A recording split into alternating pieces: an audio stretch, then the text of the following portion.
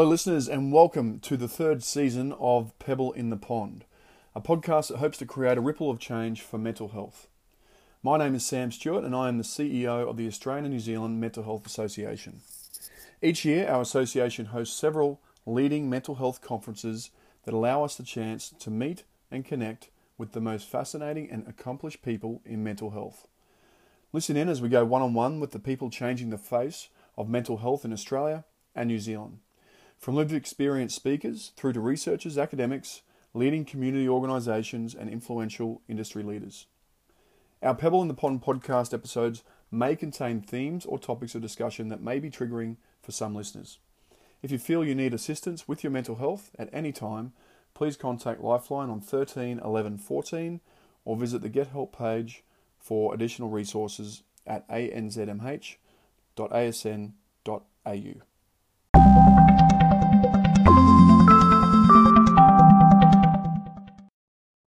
Fighting disease and the TB survivors asking the result many DV have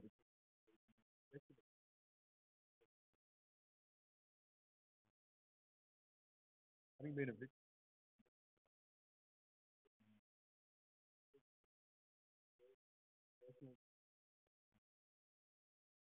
of personal struggling.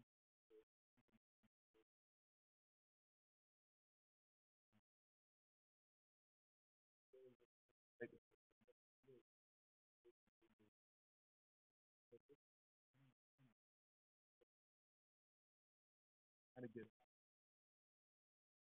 that empowerment. Shirley wrote this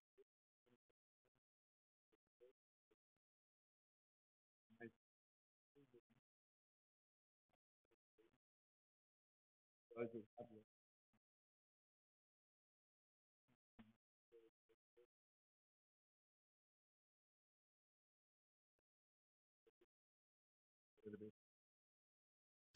Hello, everybody, and thanks for joining us for another episode of the podcast. Today, it gives me a great pleasure to introduce to you Miss Shirley Smith. Shirley, thanks very much for joining us. Thanks for having me. It's an absolute pleasure, and thanks for coming along to the conference and giving away your book. I didn't realise that that's what you were doing, so amazing what you're doing with that, and we'll get to that in the end, at the end of the podcast, and tell everybody how they can get a copy for free, believe it or not. So, Yes. But anyway, so Shirley, tell us about you. Where did you grow up from? So I come from mid-north coast of New South Wales. Beautiful spot. Yeah. Went to high school like everybody else. Yep. And then everything changed. At high school or after high school? Just after high school. Okay. So I was 18 when I first entered a DV relationship. Yes. Unbeknownst to me that it was a DV relationship for a very long time. In the sense that it was not physical, or it was, or you just didn't know any different? It was manipulation and isolation and one or two black eyes, a busted mouth. Oh, wow. And then it slowly increased over time. And at that time I was, I guess they call it, so in love with him that no matter what he did, I forgave him. And then, So it started out as manipulation, things like... do this for me, do that for me, regardless of if I wanted to or not. Isolating me from my family. So before I would go and see my mum and dad and my sister, we'd have a big argument. Him and I would have a big argument, and he'd say, your mum and dad don't love you, your family don't care, you watch. When you go home, they're going to argue with you. I'd go home, and mum and dad would argue with me and beg me not to go back around to his house. And I'd go, I'm 18, you can't tell me what to do. He told me you were going to do this.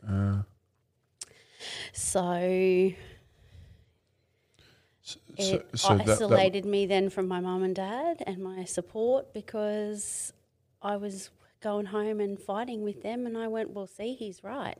Yeah. And that was going on for some time, I assume? Yeah, so that went on like that for probably 12, 18 months. Is this somebody you met at high school or when you left? No, after high school. Yeah. Just met him out one night. Yep. And hook, line and sinker.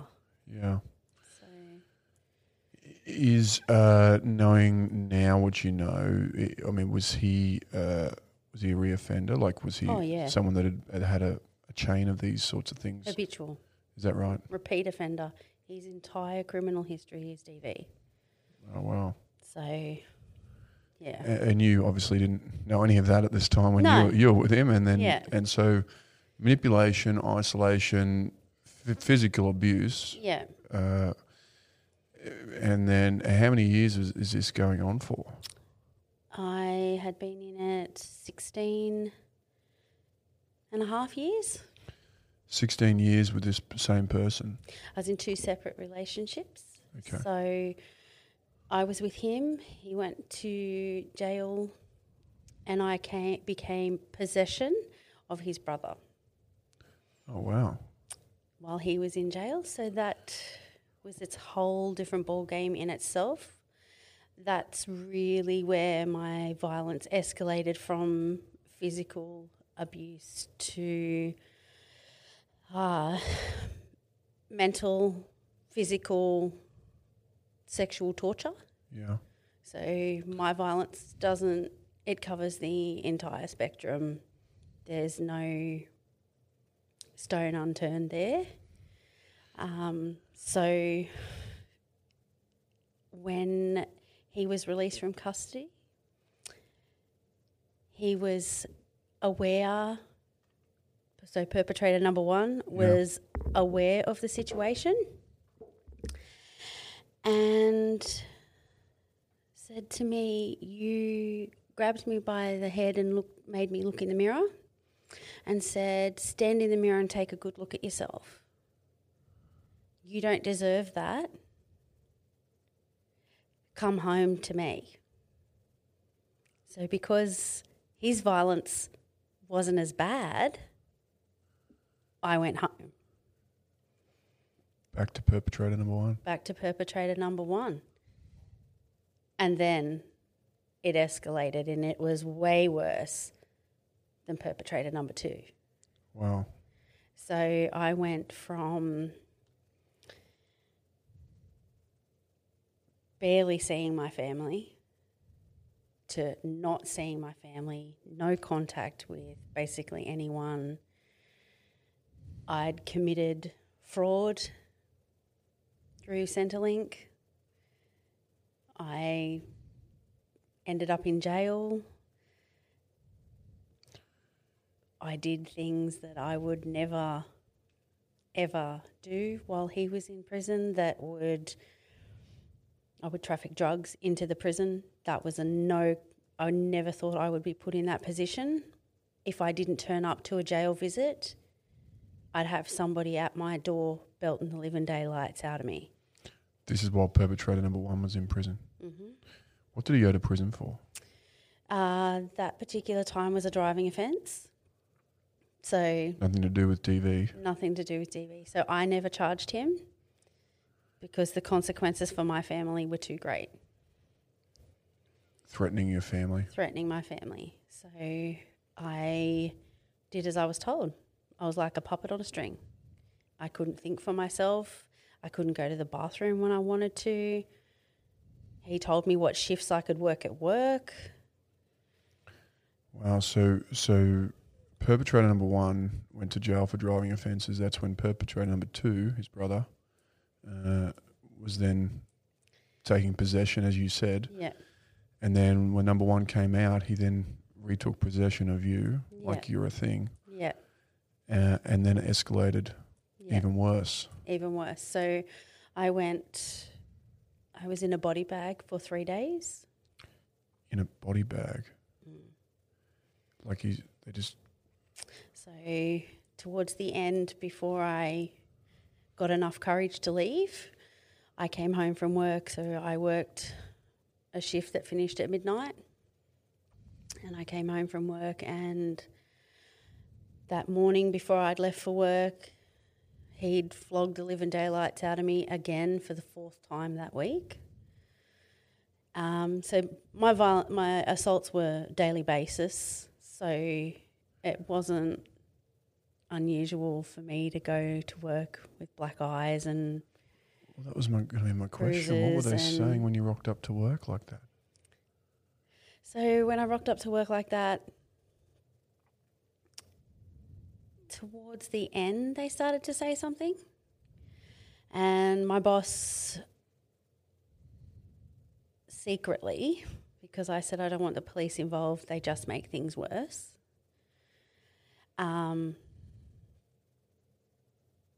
They came to the high-risk DV team came to see me at my work.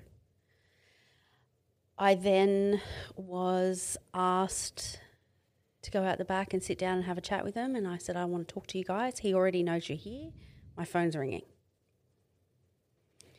Wow. And they're like, no, he won't know, we're in plain clothes. I said, but your gun's still on the side of your hip. He knows you're here. The phone's ringing. They're PAing me. It's only him.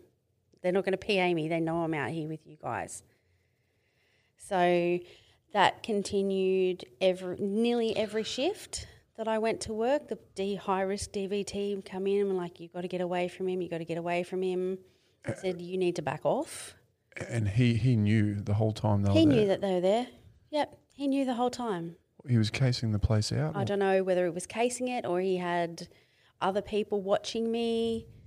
But you don't go out like the industry I worked in, was retail. So you don't go out the back with the police for over an hour if you're doing a shoplifting thing. You don't.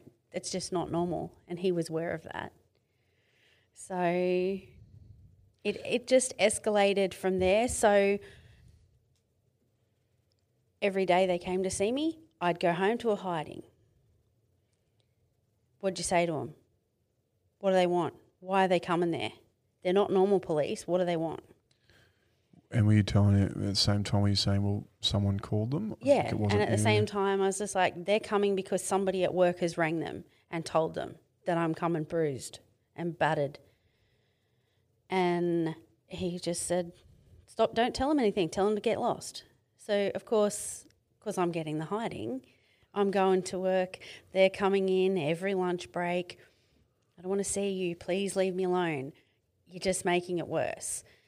They made me, so the police made me, strip down to my bra and undies in the office and took photos of my bruises every time they were in there. Was that protocol? Is that what that was? Is that how? I don't know whether it's so that they had evidence, so that if I wanted to charge him, they've got the evidence there. And it just, I'm at a workplace. That was my safe space. Yeah. I could go to work and get my job done and go home. My life, work life and home life were extremely separate, and they brought the two together. So I'd go to work and I was a mess. I'd take it out on my staff. I'd be upset with them and snapping at them. And it just escalated and escalated to the point I said to my bosses, not the head boss, but the next one above me, I said to her, you need to tell the boss to make them stop. You're embarrassing me for a start.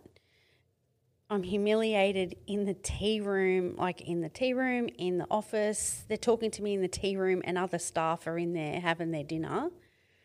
Wow. It's embarrassing. What was going through your mind at that time? I mean, were you just thinking, the process here is, what mindset were you in? You just wanted to try and them to go away so that you could just please your partner and try and stop I've got to survive today, and they're making it worse. Yeah. I've got to make it through tonight, today, tomorrow. And I know that the police try to help, Yeah. But they don't understand enough. They don't get what it feels like. They don't get that every day even when women are being abused and someone interferes, we're begging for you to interfere, but at the same time, as soon as you do, we're going, holy shit, get out of the way. Because now he's going to assault you and you're innocent, you've got no part in this. We want you to help us, but at the same time, you're either A, going to make it worse for us when we get home, or B, you're going to get bashed and we're responsible for that because you tried to help us.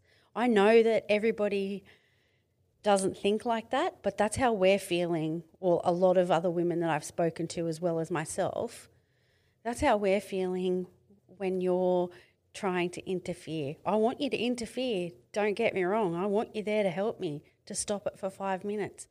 But you got to think, if I don't leave him today, it's going to keep going. It's going to keep happening, and I'm going to get it worse because you interfered. So they kept rocking up at work. Yeah. Then you told your superior, yeah, listen, get them to stop because it's only making things worse. yeah. So Did they stop? They eased off a little bit. They didn't keep coming into work. That eased off pretty much completely. But they just went a different avenue. So they then seen his parole officer, his Aboriginal worker, his solicitor, and his doctor. They went directly to these people? They went directly to these people and was like, we got to get this girl out of here. And they accidentally rang me to tell me they were having a meeting. All of them? All of them. The police, I don't know whether she was like a secretary or something, accidentally rang me and said, so the meeting to get Shirley out of here is tomorrow at 9:30. You be there? And I went, what do you mean I'll be there? What meeting? And she just went silent. She said, I didn't mean to ring you. And I went, but you did. What meeting? And I absolutely lost it. I went into this absolute freak out panic. What is going to happen? Because mind you, these police officers, whenever they'd been called to our house for a DV, if he'd done anything else wrong, criminal-wise, drugs, alcohol, they didn't come and arrest him. They come 10 deep with their guns drawn to hand him a piece of paper to say, you got to go to court on this day. They're not physically coming and arresting him. They get him at court. So that was happening So that was happening throughout the DV, throughout the entire experience. So that's sending a warning sign to me. They're scared too. Yeah. So if they're scared, what are they going to do for me? They can't help me. That's how I felt. They can't help me when they're scared themselves. So now they're all having a meeting about me, but nobody's said, hey, are you okay? Not one person asked me, was I okay? So no sleep that night. I was absolutely terrified. I'd copped another hiding. Shirley, where were you when you got that phone call? Were you at work? I was in a toy store with my mum and my aunties, shopping for my nieces. Just okay. So your partner. In November, I got my cousin and my aunties. One of my aunties were allowed to still have contact with me because they tolerated it, I guess, and spoke to him as though nothing was wrong so that they could still have that contact with me. So they picked me up and I said, I'm going with them shopping. Yep, that's okay. You've got to be home at this time. Okay. And the police secretary rang while I was out with them. So I was a blubbering mess and I've been conditioned not to cry. And I went into this absolute state of fear, terror. Oh my God, what the hell's going to happen now? Because they're scared. So now I'm even scareder. And that night I came home and he said, "What's wrong with you?" I said, "Nothing." "No, what's wrong?" And I said, "Oh, the police are having a meeting." "About what?" I said, "I think about you flogging me all the time." So then I got another flogging. These floggings are obviously brutal, right? Oh, it's not just a normal backhand or a punch to the face. I'm flogged with a weapon, with a lump of wood. Oof. I've got a scarf, a lump through my forehead that goes from my left eyebrow to an inch into my hairline from a garden stake being speared at me. So there's no actual scar on my skin. It's in my skull. So... Oh my God, that's horrific. So when I say flogging, it's pillar to post. I can't stand, I can't walk. The fact that you said it's not a normal flogging, it's like, I mean, the fact that that was what you call normal is really scary. Yeah. And that's, people say to me, "But you don't cry." Well, no, I'm not allowed to cry. If you cry, it gets worse. And I've spoken to a lot of other ladies that say the same thing. For me, my biggest thing now is I need to cry and I can't. I can't cry when somebody dies. I can't cry when I feel sad. It doesn't happen. The tears well up and not a tear will run down my cheek. Even now? Even now. And I'm nearly 3 years down the track and I can't. It just won't come out. And that's part of, I guess, the PTSD and the controlling and the conditioning. It's my whole adult life has been DV. I don't know...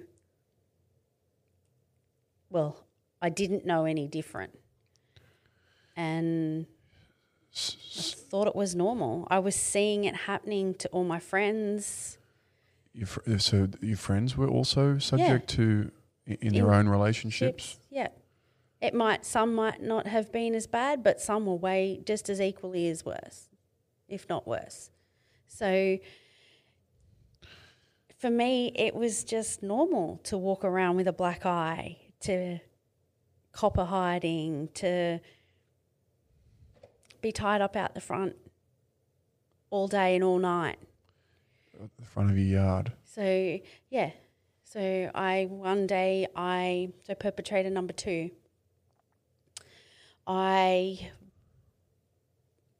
they'd been drinking all night and I walked up the road in my pyjamas to where they were drinking and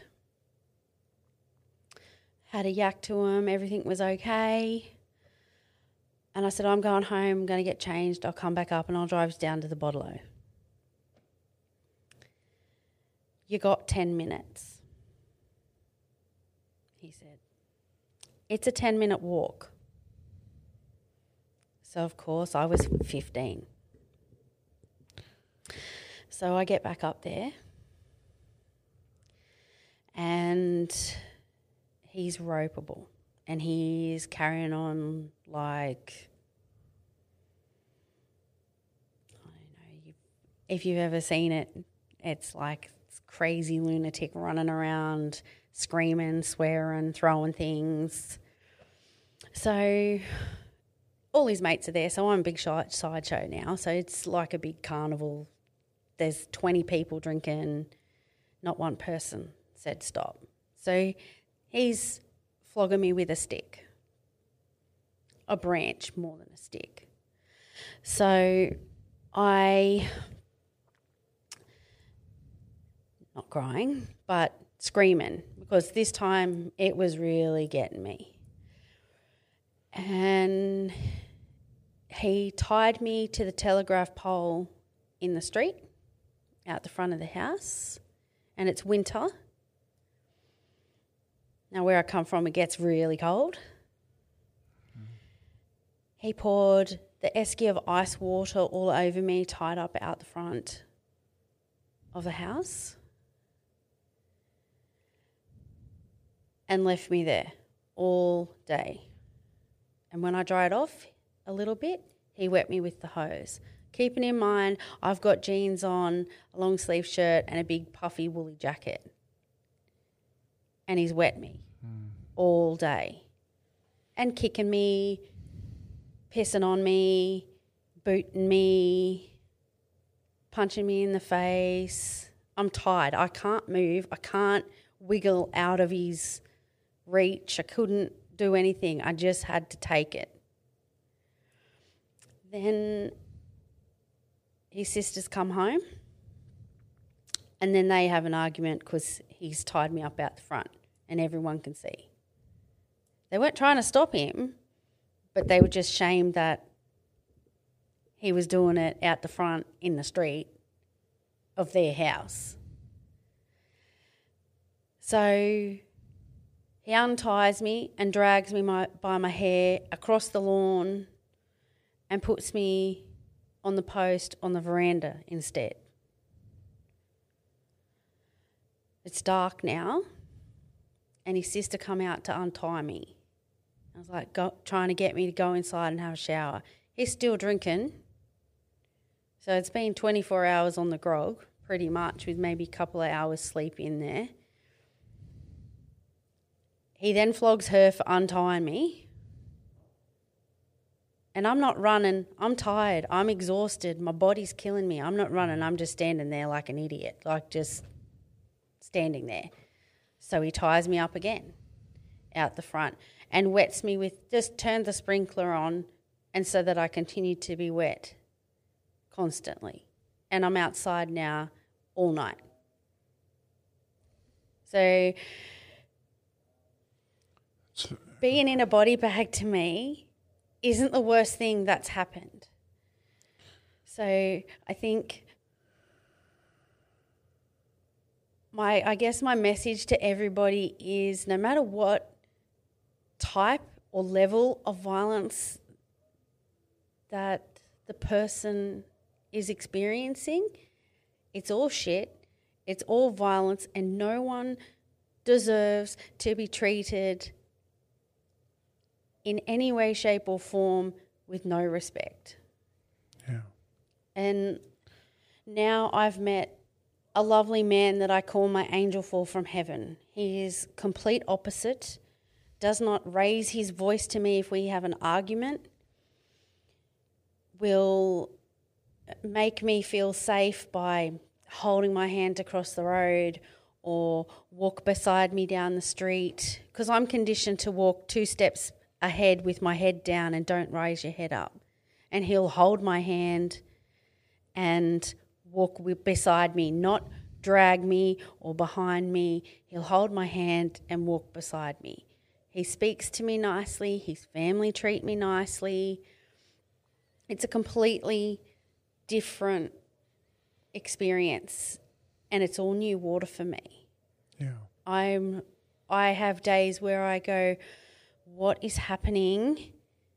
When is he going to hit me? Because I don't know any different. And I've had to do so many different courses to what I call it retraining my brain to think different, to live different, to trust that not everybody's out to hurt me. Yeah. So yeah, it's just been a roller coaster, and every time I reached out for help, I didn't get it. I was, oh yeah, or pushed aside, or yeah, we want to help, we'll get you out today. I can't do that. Shirley, if I just go back to when you said, so you were doing crime yourself as a result of perpetrator number one, yeah. Firstly when he was in jail, is that correct? Yeah. So fraud with Centrelink, smuggling drugs into the prison. Yeah. Did you ever get convicted, or No. was it So when I left the DV, so keep in mind I'm earning a wage. During DV? During the whole period? Pretty much the entire period I was working. Yeah. And my money wasn't enough. So I was told... For him, yeah. So he had total control of my finances. I'd get a phone credit if I was lucky. I'd be allowed to pay the rent and maybe the power bill some months. But he took the rest. I don't know what he did with it. Bought ice. Ice is pretty prevalent down there, is it? Yeah. Before we get to then, if that was after the DV period, that you, with the crime and stuff that you were doing. No, so it happened within the DV. Okay. But when I left, the first thing I did when I was able to put a sentence together, I went into Centrelink and said, I've been in DV and I've been made to claim Centrelink while I was working. Okay. I owned it. I did it. I owned it. And I have had to face a lot of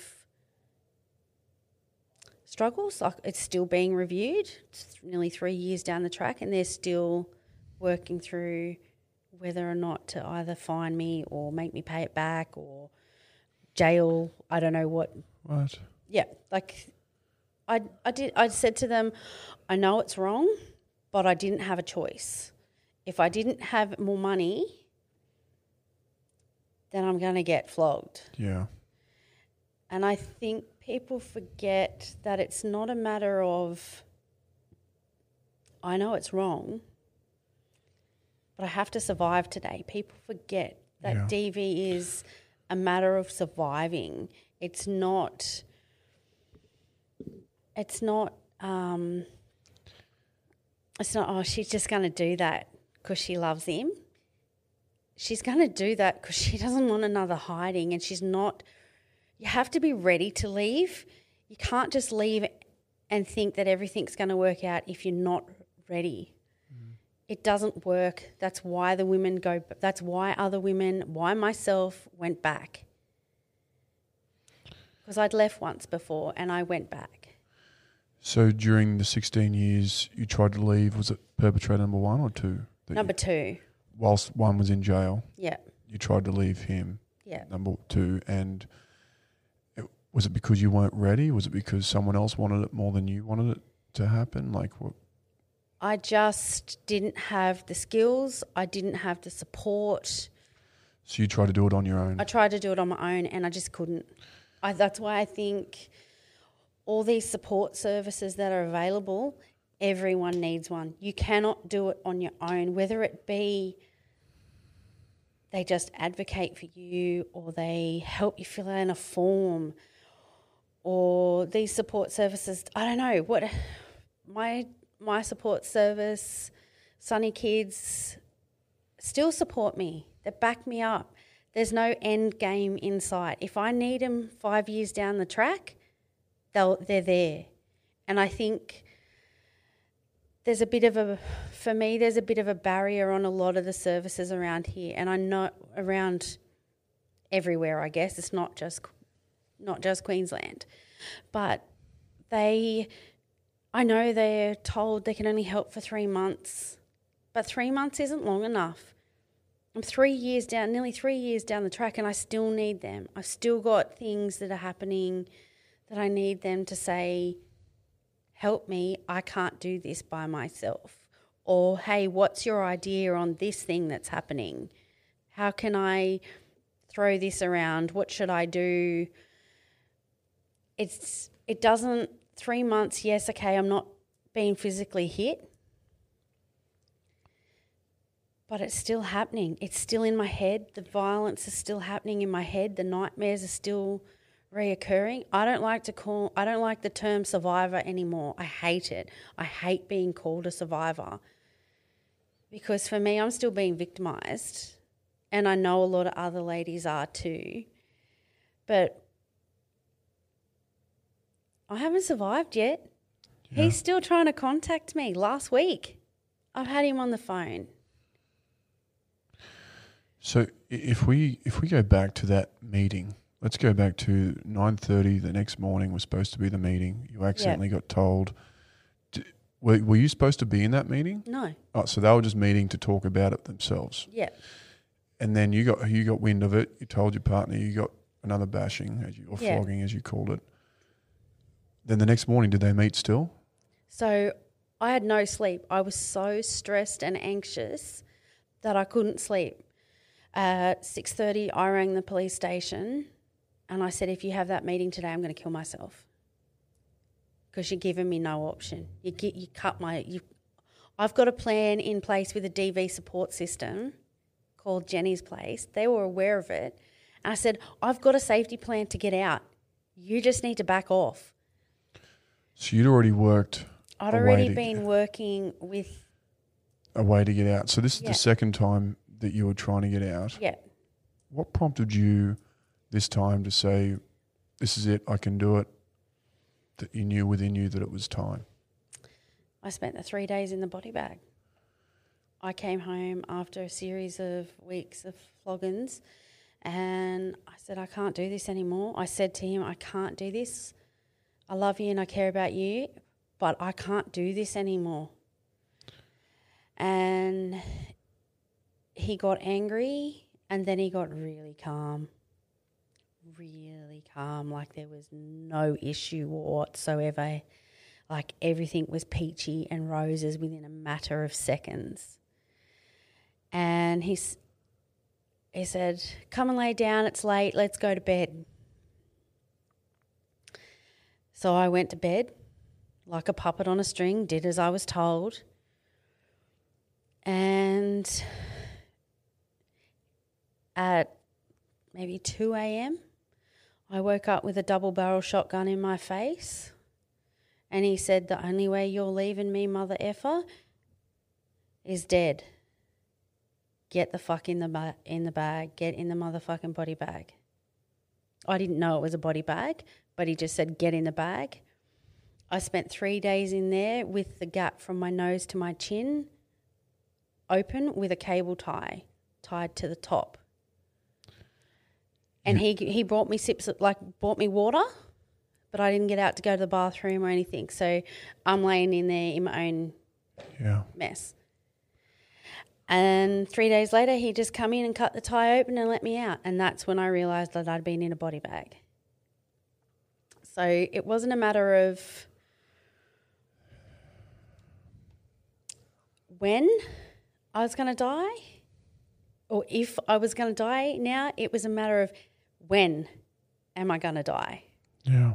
And I went, I don't want to do that. And he'd also threatened my sister and my nieces.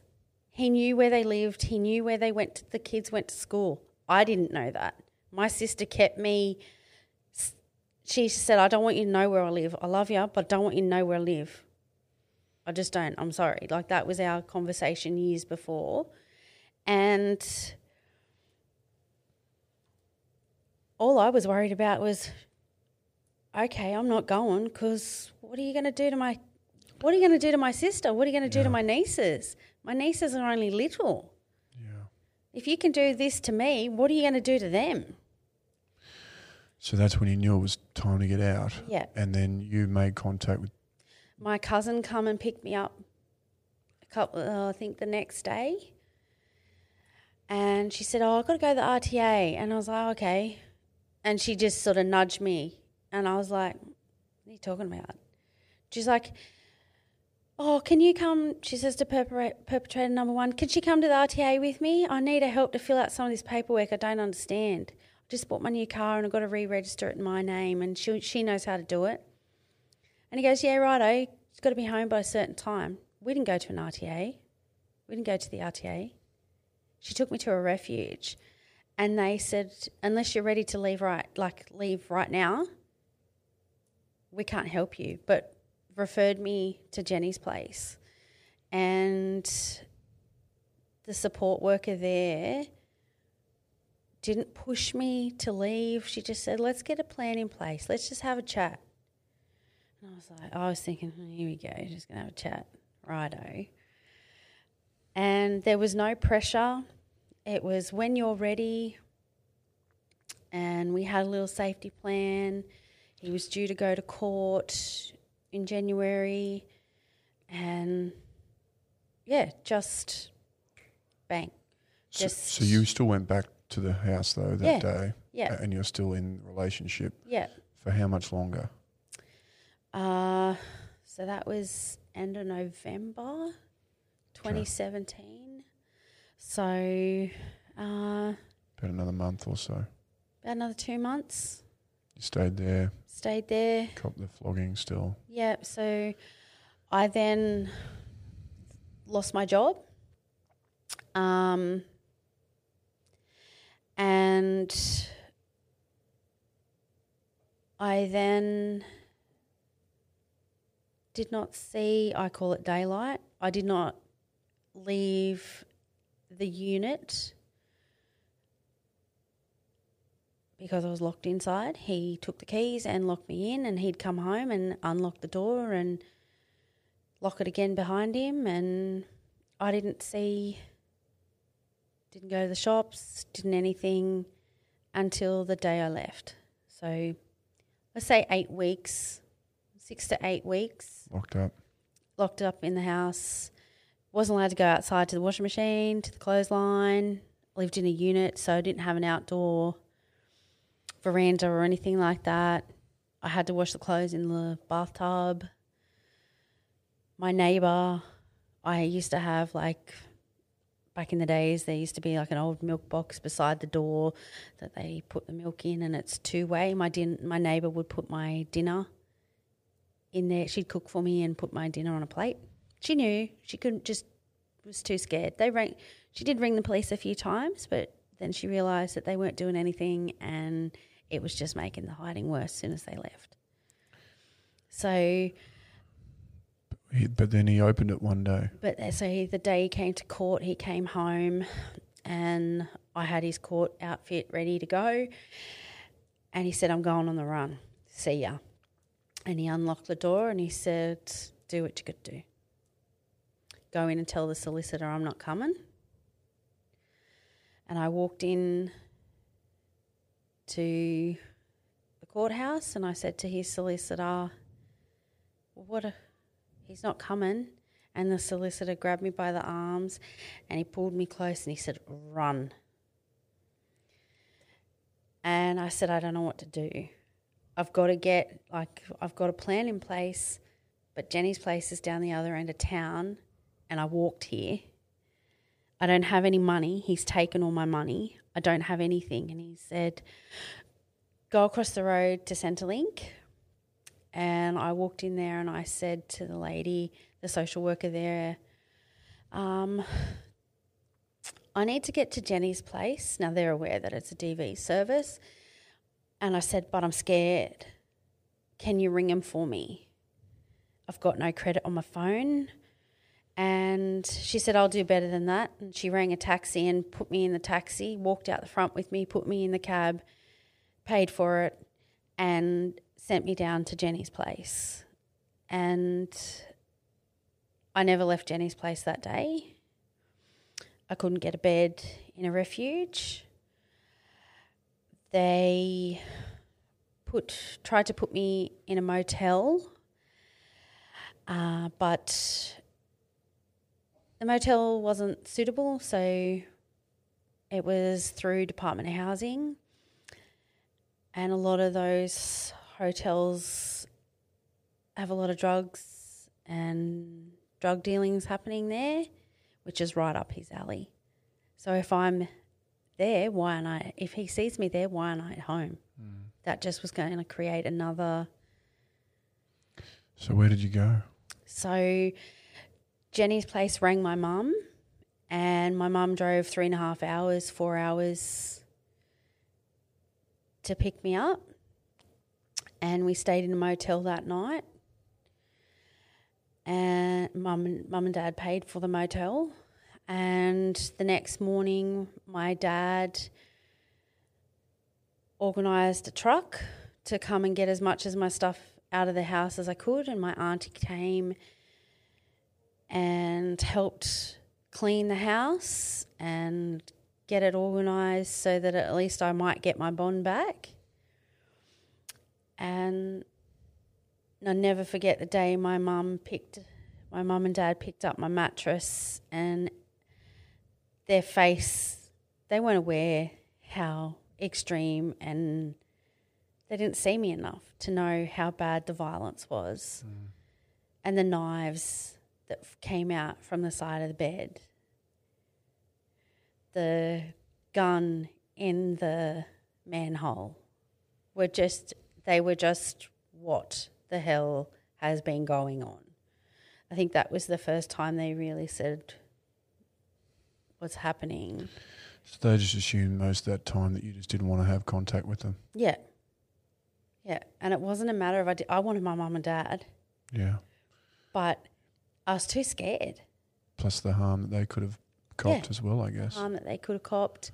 So getting back to the police and telling them that I was going to kill myself, I decided after that I'd have a bath and calm down. The police came to my house because then they do a welfare check, see? But 2 male police officers came, not a female. Now, they're well aware of me. They knew me. They were well aware of my situation. Most of the police in the town I was in were well aware of him and what he's capable of. They bowl in through the front door, drag me out of the bath and throw me onto the chair. I've got no clothes on. They had my arm pulled up behind my back and were pushing on my shoulder. The other police officer was leaning across the table and pushing on my head. I've still got no clothes on and I'm screaming and get off me, leave me alone. You did this, you created this. You just need to back off, get the hell out of my house. Like, I'm losing it. Yeah. And at the same time, I'm screaming, I just want a towel. Just get me a towel, for God's sake. Like, I'm sitting here with nothing on and you're hurting me. I'm like, I just got to hiding. Like, you're hurting me. I'm in pain. I don't know whether my arm's out of joint or what, but you're hurting me. I'm the victim. I'm not the perpetrator. And I'm sitting there with nothing on. Like, for me, I was just beside myself with, these are cops and they're supposed to be helping people like me in this situation. And I don't know whether they're not trained properly or they've dropped the ball or they're sick of seeing it and the woman doesn't leave. I get that. But I needed their help and they were just making it worse. I wanted their support, but at the same time they're digging their heels in and they're hurting me. And instead of my phone's ringing and it's my mum, and then it's my DV worker because I didn't answer my mum, and they're not letting me answer. I'm saying that's my mum or that's my DV worker. I can see it ringing. Let him, you answer it. Yeah. No. So then my mum rocks up. They finally let me answer it and I'm screaming down the phone, Mum, get here.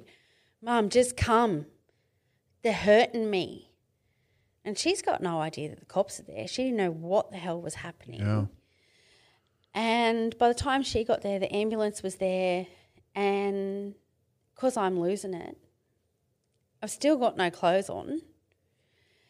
So now there's 2 more ambulance officers. One was a female, I think, but she was standing outside. So there's 3 ambulance officers and two police officers in my house. And they're going, we're going to sedate you because you're not calming down. It's like, just get me a towel. I want my son. So I've lost my son and I have his ashes. So that's my little safety comfort thing. So I'm saying, I just want my son, I just want my son. I'll calm down if you get me a towel and you get my son. I'll calm down. It's in the room, like just go and grab it, like I'll calm down. And they're coming at me with a syringe to sedate me, and I'm saying to the ambulance officer, if you put that near me, I'm going to kick you. I'm going to hurt you. Just get away. Like, the police aren't holding me down by my legs. I don't want a needle.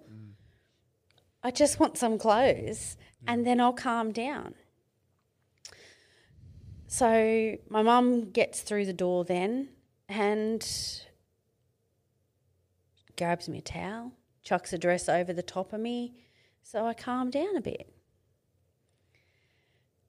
And all while this is happening, I've been bashed a couple of hours ago. It's traumatic. It was just trauma on top of trauma. And all I needed was for these police to respond and say, okay, they come to my house. What's happening? Let's have a chat. Let's take you up to the hospital and see if you're okay. No, there was never not once, hey, Shirley, do you want to go to the hospital and see if you're okay? Or in any of my dealings with the police, not once was there ever, hey, we should get that checked out. Yeah. And I get they see it all the time. But this is my story. Like this isn't the only story. I've talked to 15 other women about that particular incident while I've been in refuge, and they all go, yeah, me too. That was while you're in refuge? And that's while I'm in a refuge, yeah. And if that's happening to 15 of us, what's happening to the other ladies? So you're in a refuge then. You end up getting a bed. Yeah. How long were you in that for? 2.5 months. Okay. And this was out of the town where you were in, so you're in a safe spot.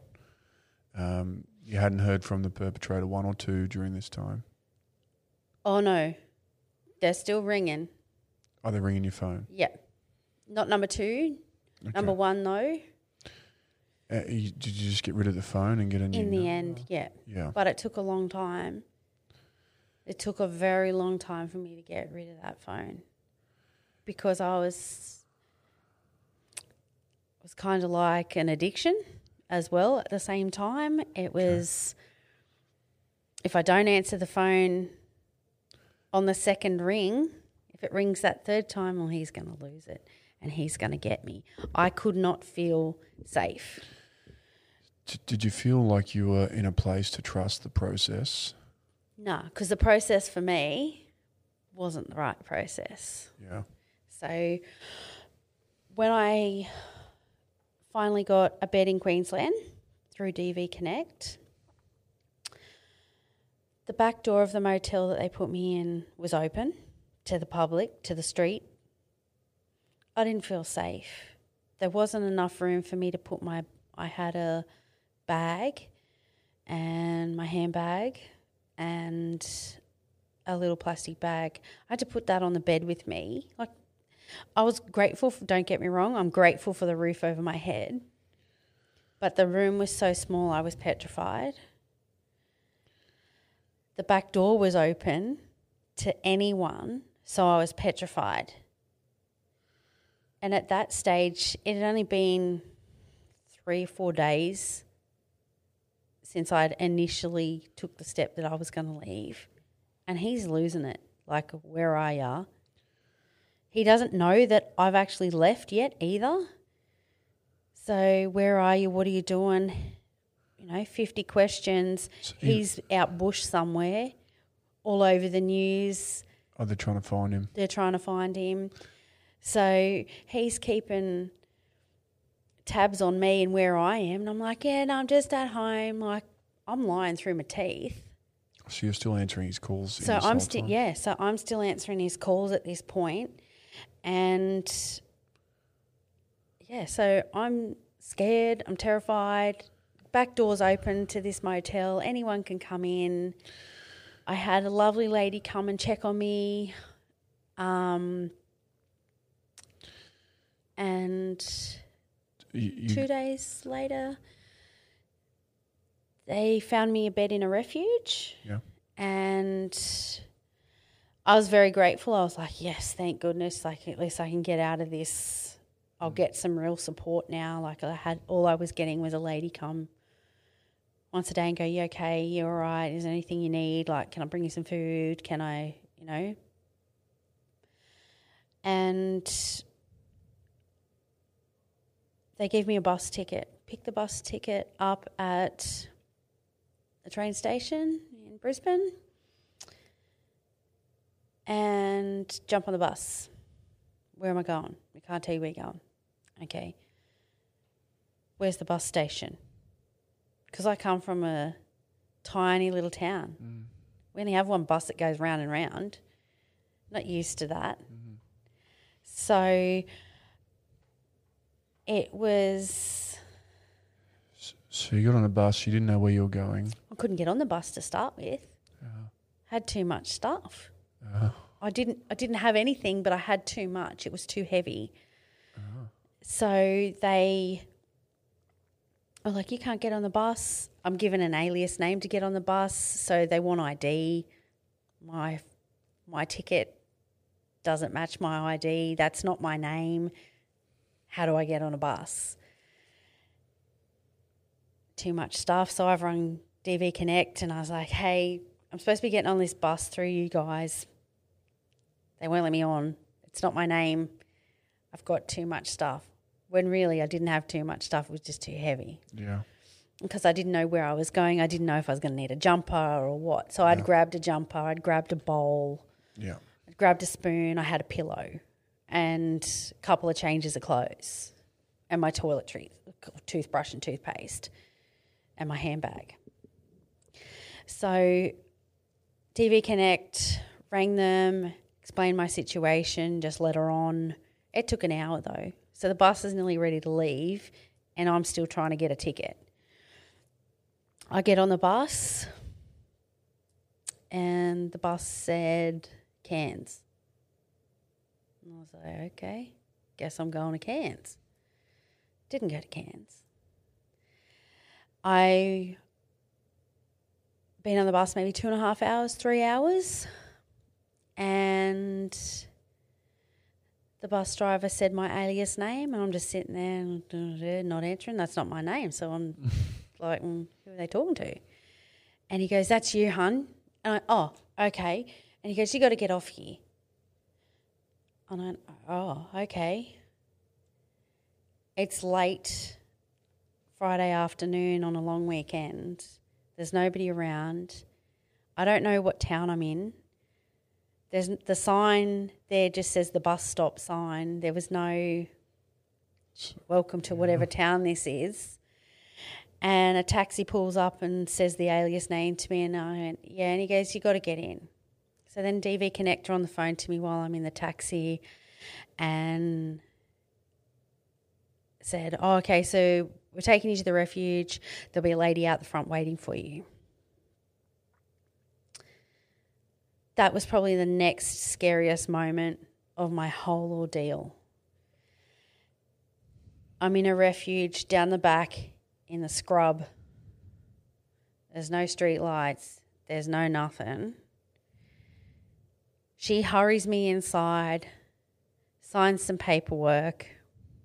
And she says, quick, we're going to have to head up to the shop so you can get yourself some groceries. I've got a gift card for you because it's the long weekend and the shop's going to close soon.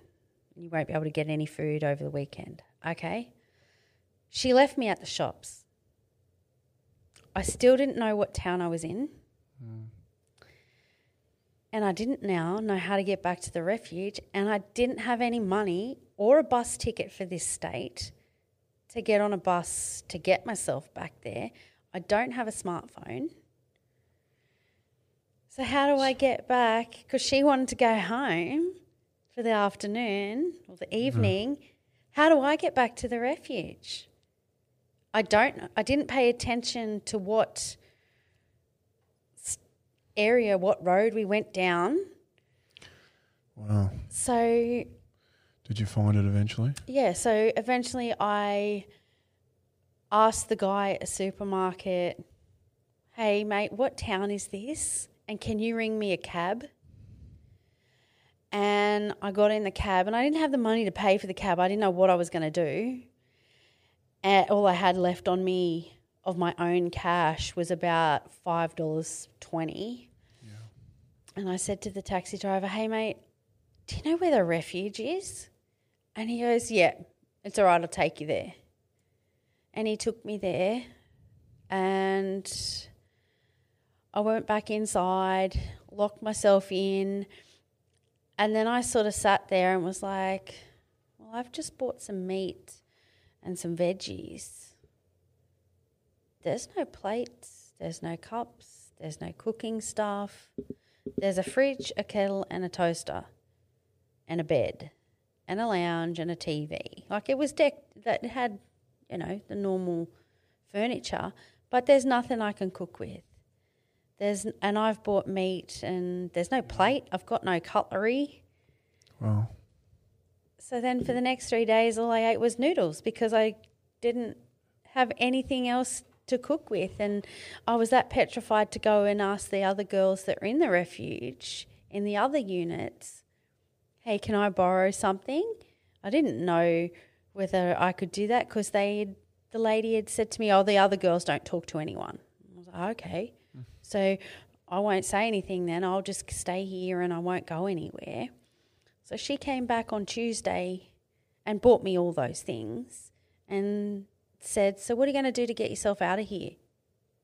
Didn't say, hey, how you going? What's happening? Are you okay? Can I help you? What can I do for you? How can I help you? What are you going to do to get yourself out of here?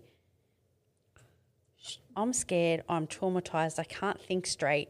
You're in a new town. I'm in a new town. You're isolated from friends, family. I'm hours, like 15 hours away from my hometown. Yeah. So I've got no one.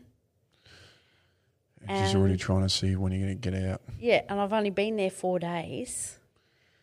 So how long did you end up being there for? 2.5 months I was there. Yeah. And he was in custody in that time. And so he was still contacting you during that time? Yeah. Not as much, and I was more rejecting the call. I had managed to get myself a different support worker through another organisation, Sunny Kids, and I can't fault them. They have stepped up and stepped up and stepped up each time without fail. Every curveball I threw at them, they were just like, righto, batter up, next one. Most services support you for 2 or 3 months. If they can, they do longer, and that's good. That's what we need more of, the longer. They helped me achieve so they set you a goals list. You set yourself a goals list, and on my goals list was get safe accommodation, permanent accommodation. I now have a house that has to have a swipe tag to get in any door to get to my level. I'm up on 5th floor. I'm over the top of a car park, so he can't climb up the side of the building because that's a big fear for me. Yeah. Also, I had to have 2 bedrooms and I had to have an outdoor space. So I've got a veranda, I've got a second bedroom so my mum and dad can come up and see me because it's not safe for me to go home and visit. No. I go home, but I've got to have a safety plan in place. I can't just go home. And Sunny Kids make sure that I have that safety plan 2.5 years down the track. Have you been home since? Yeah. So I go home once, maybe twice a year, and I have Sunny Kids support me with 24-hour emergency crisis contact that I can ring my support worker 24 hours a day and go, I'm scared right now, or I want to go back, I want to come back up. Okay. I need fuel, or can you just talk to me? Is perpetrator 1 in jail still, or? So he got 3 years on other charges, and he's been in and out. 3 years isn't up yet, but he's been in and out 6 times. So how does that work? Probation and parole, the court system. What do you say to women who are in a similar position? Because it's one thing to have the courage to leave, but also it's almost like you've got to do it when you're ready. Yeah. I think you can't do it if you're not ready. That's when I feel you go back, because that little voice inside you isn't loud enough yet. But it's that little voice inside you that goes, every time you get knocked down, goes, get back up. Whether it's you get back up because you got kids, whether it's you get back up because they're going to hurt your family. Whatever that is, that's not loud enough. It's strong enough. And I think the ladies and men in my position and the LGBTQI people, everyone needs to understand that voice is already inside them. It's just not loud enough. They're already strong enough. It's just not loud enough. And as dark and scary as that tunnel is of leaving and all the unknown is, there's light. It's a long, hard crawl. And you'll go 10 steps forward, 20 back. Whether it be every day, but you get there. For me personally, I've got myself the safe accommodation. I've got my family back in my life. I've got an amazing support network of counsellors, doctors, and DV support people. My friends are back in my life. You're not alone. Even though I feel I'm not alone and other people don't understand, they do understand. Some understand. The other ladies like myself understand. I am worthy. I am loved. I'm resilient. I've already proved that by living in it. I think it's more, you've got to be ready, but you can't do it alone, and all these support services are out there. And if the first one says, nah, we can't help you, don't give up. There's a back door. There's a second door. Keep trying. I've had a lot of doors be shut in my face, and I just went, oh, here we go again. I've got to try harder. I'm exhausted from trying. But at the same time, I know if I go back to him, if I was to go back to him, I wouldn't be sitting here. I wouldn't have written a book. I wouldn't have gone back to TAFE. I wouldn't have gone on my first overseas trip with my TAFE class. I wouldn't have done half the things that I've done. And I wouldn't be able to sit here. My biggest fear while COVID has been on, and I said this to my DV worker when they said that they're locking us down in March. I said to my DV worker, I'm scared. She said, what are you scared for? I said, I'm scared for every other lady that's got to shut the door with that man. Yeah. Or that man that's got to shut the door with the lady, or the LGBTQI people that have to shut the door with that perpetrator, because people don't realise that they go to, like, maybe your perp goes to work. Maybe you go to work.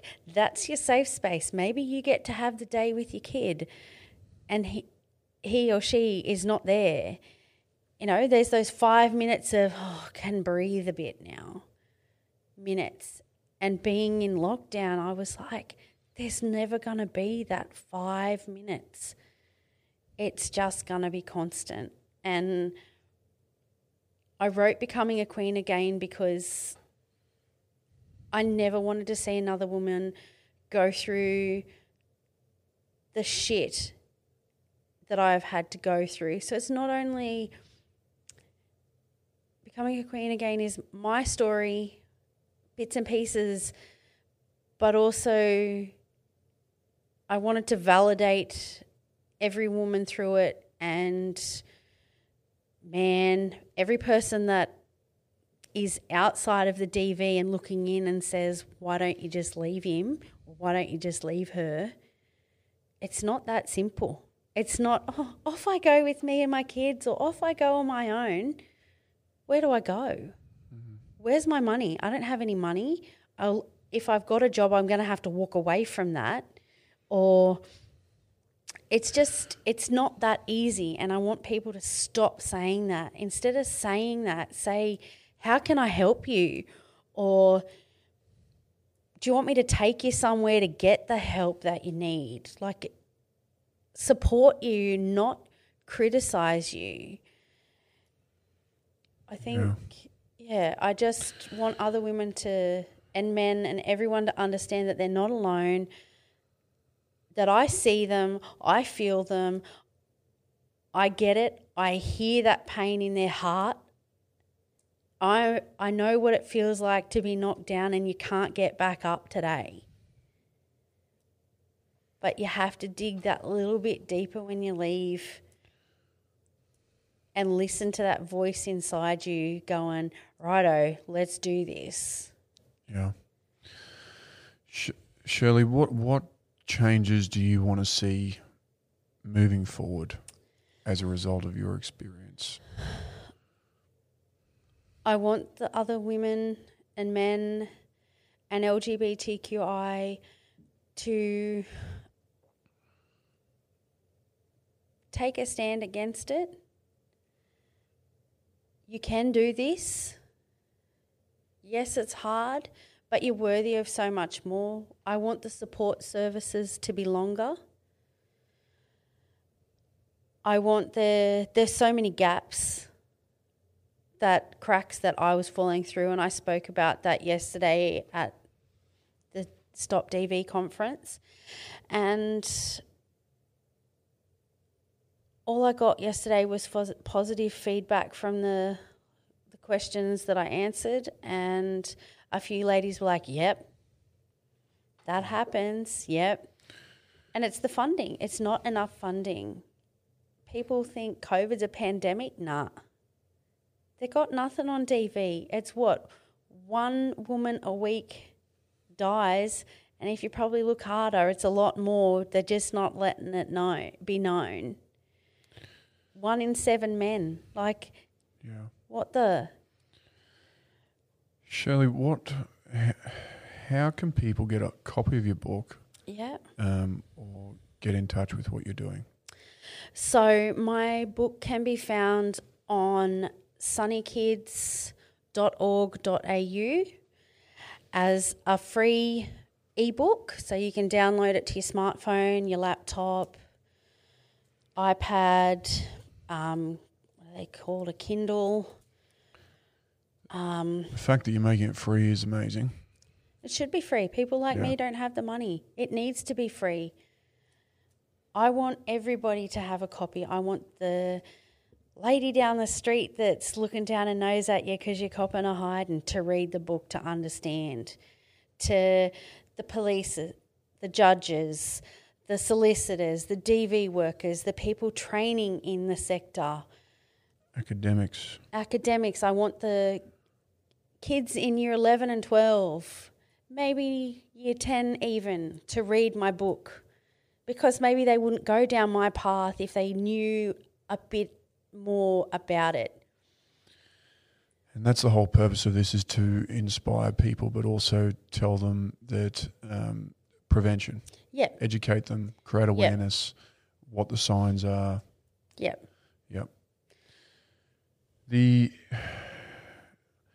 I mean, it's incredible how resilient you've been so far during your life. Thank you. You've been obviously so courageous, inspiring, and the fact that you're out there now empowering other people to give them the confidence and the tools to take action, but also how to recognise it in the first place and prevent people from being in that spot, because no one could ever understand what that was like, certainly not myself. And but it's real. Yeah. It is out there. It is happening. Yeah. And we need to do our best to stop it. Yeah. And funding has been an issue in this industry, in the sector, for so long. Yeah. We got to keep banging the drum because it's obviously not loud enough yet. No. But there's still a ways to go, and we need people like yourself to be out there campaigning, helping drive change. Which is exactly the reason behind why I made it free. Yeah. Because then it's accessible for everyone. There's no reason. You can go to the library and print it out. You can get your DV worker to print it out for you and read it. Like it's... Yeah. Yeah. Shirley, moving forward, last question I have for you. Yeah. What's on the horizon for you? Are you, sounds like you've met somebody who's treating you like a queen. Yeah.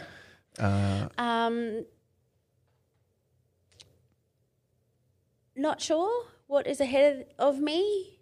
Hopefully it's lovely things. It's unknown for me, so it's day by day. But still a lot for you to overcome too. Yeah, there's a lot of hurdles I've still got to jump. But I retrain to work in the sector so that I can support other women, or other people in the sector. I don't necessarily want to work in DV, but I've had lived experience in so many other different areas as well, and I feel the best support that I could give someone else is that I get it. Yeah. I understand how it feels to feel like shit and nothing's going your way. And I just want people to understand. I just want to give back to the services that went out of their way to step up for me. Yeah. Because without them, I can honestly say I wouldn't be sitting here. Without these services that I've been linked in with, I wouldn't be sitting here, whether it was the DV courses I've done, whether it was just the mental health courses I've done. Yeah. I wouldn't be able to sit here. I would be dead. I would have went back and I would be dead. There's no question on that for me. Well, I'm super glad that you took the step, obviously, to start with. Me too. And secondly, that you're out there now helping drive change. Yeah. Great to see you've got your family back as well. Your relationships look like they're back to what they should trying. be. They're getting there. And I've got no doubt, seeing the determination in you, that you're going to be well on your path to recovery, but also out there helping people as a result of your experience, which is such a strong thing to have in this sector. And I'm super grateful that I got to have a conversation with you. Thank and very you. proud of what you're doing. So we wish you all the best. And thanks very much for joining us. Thank you.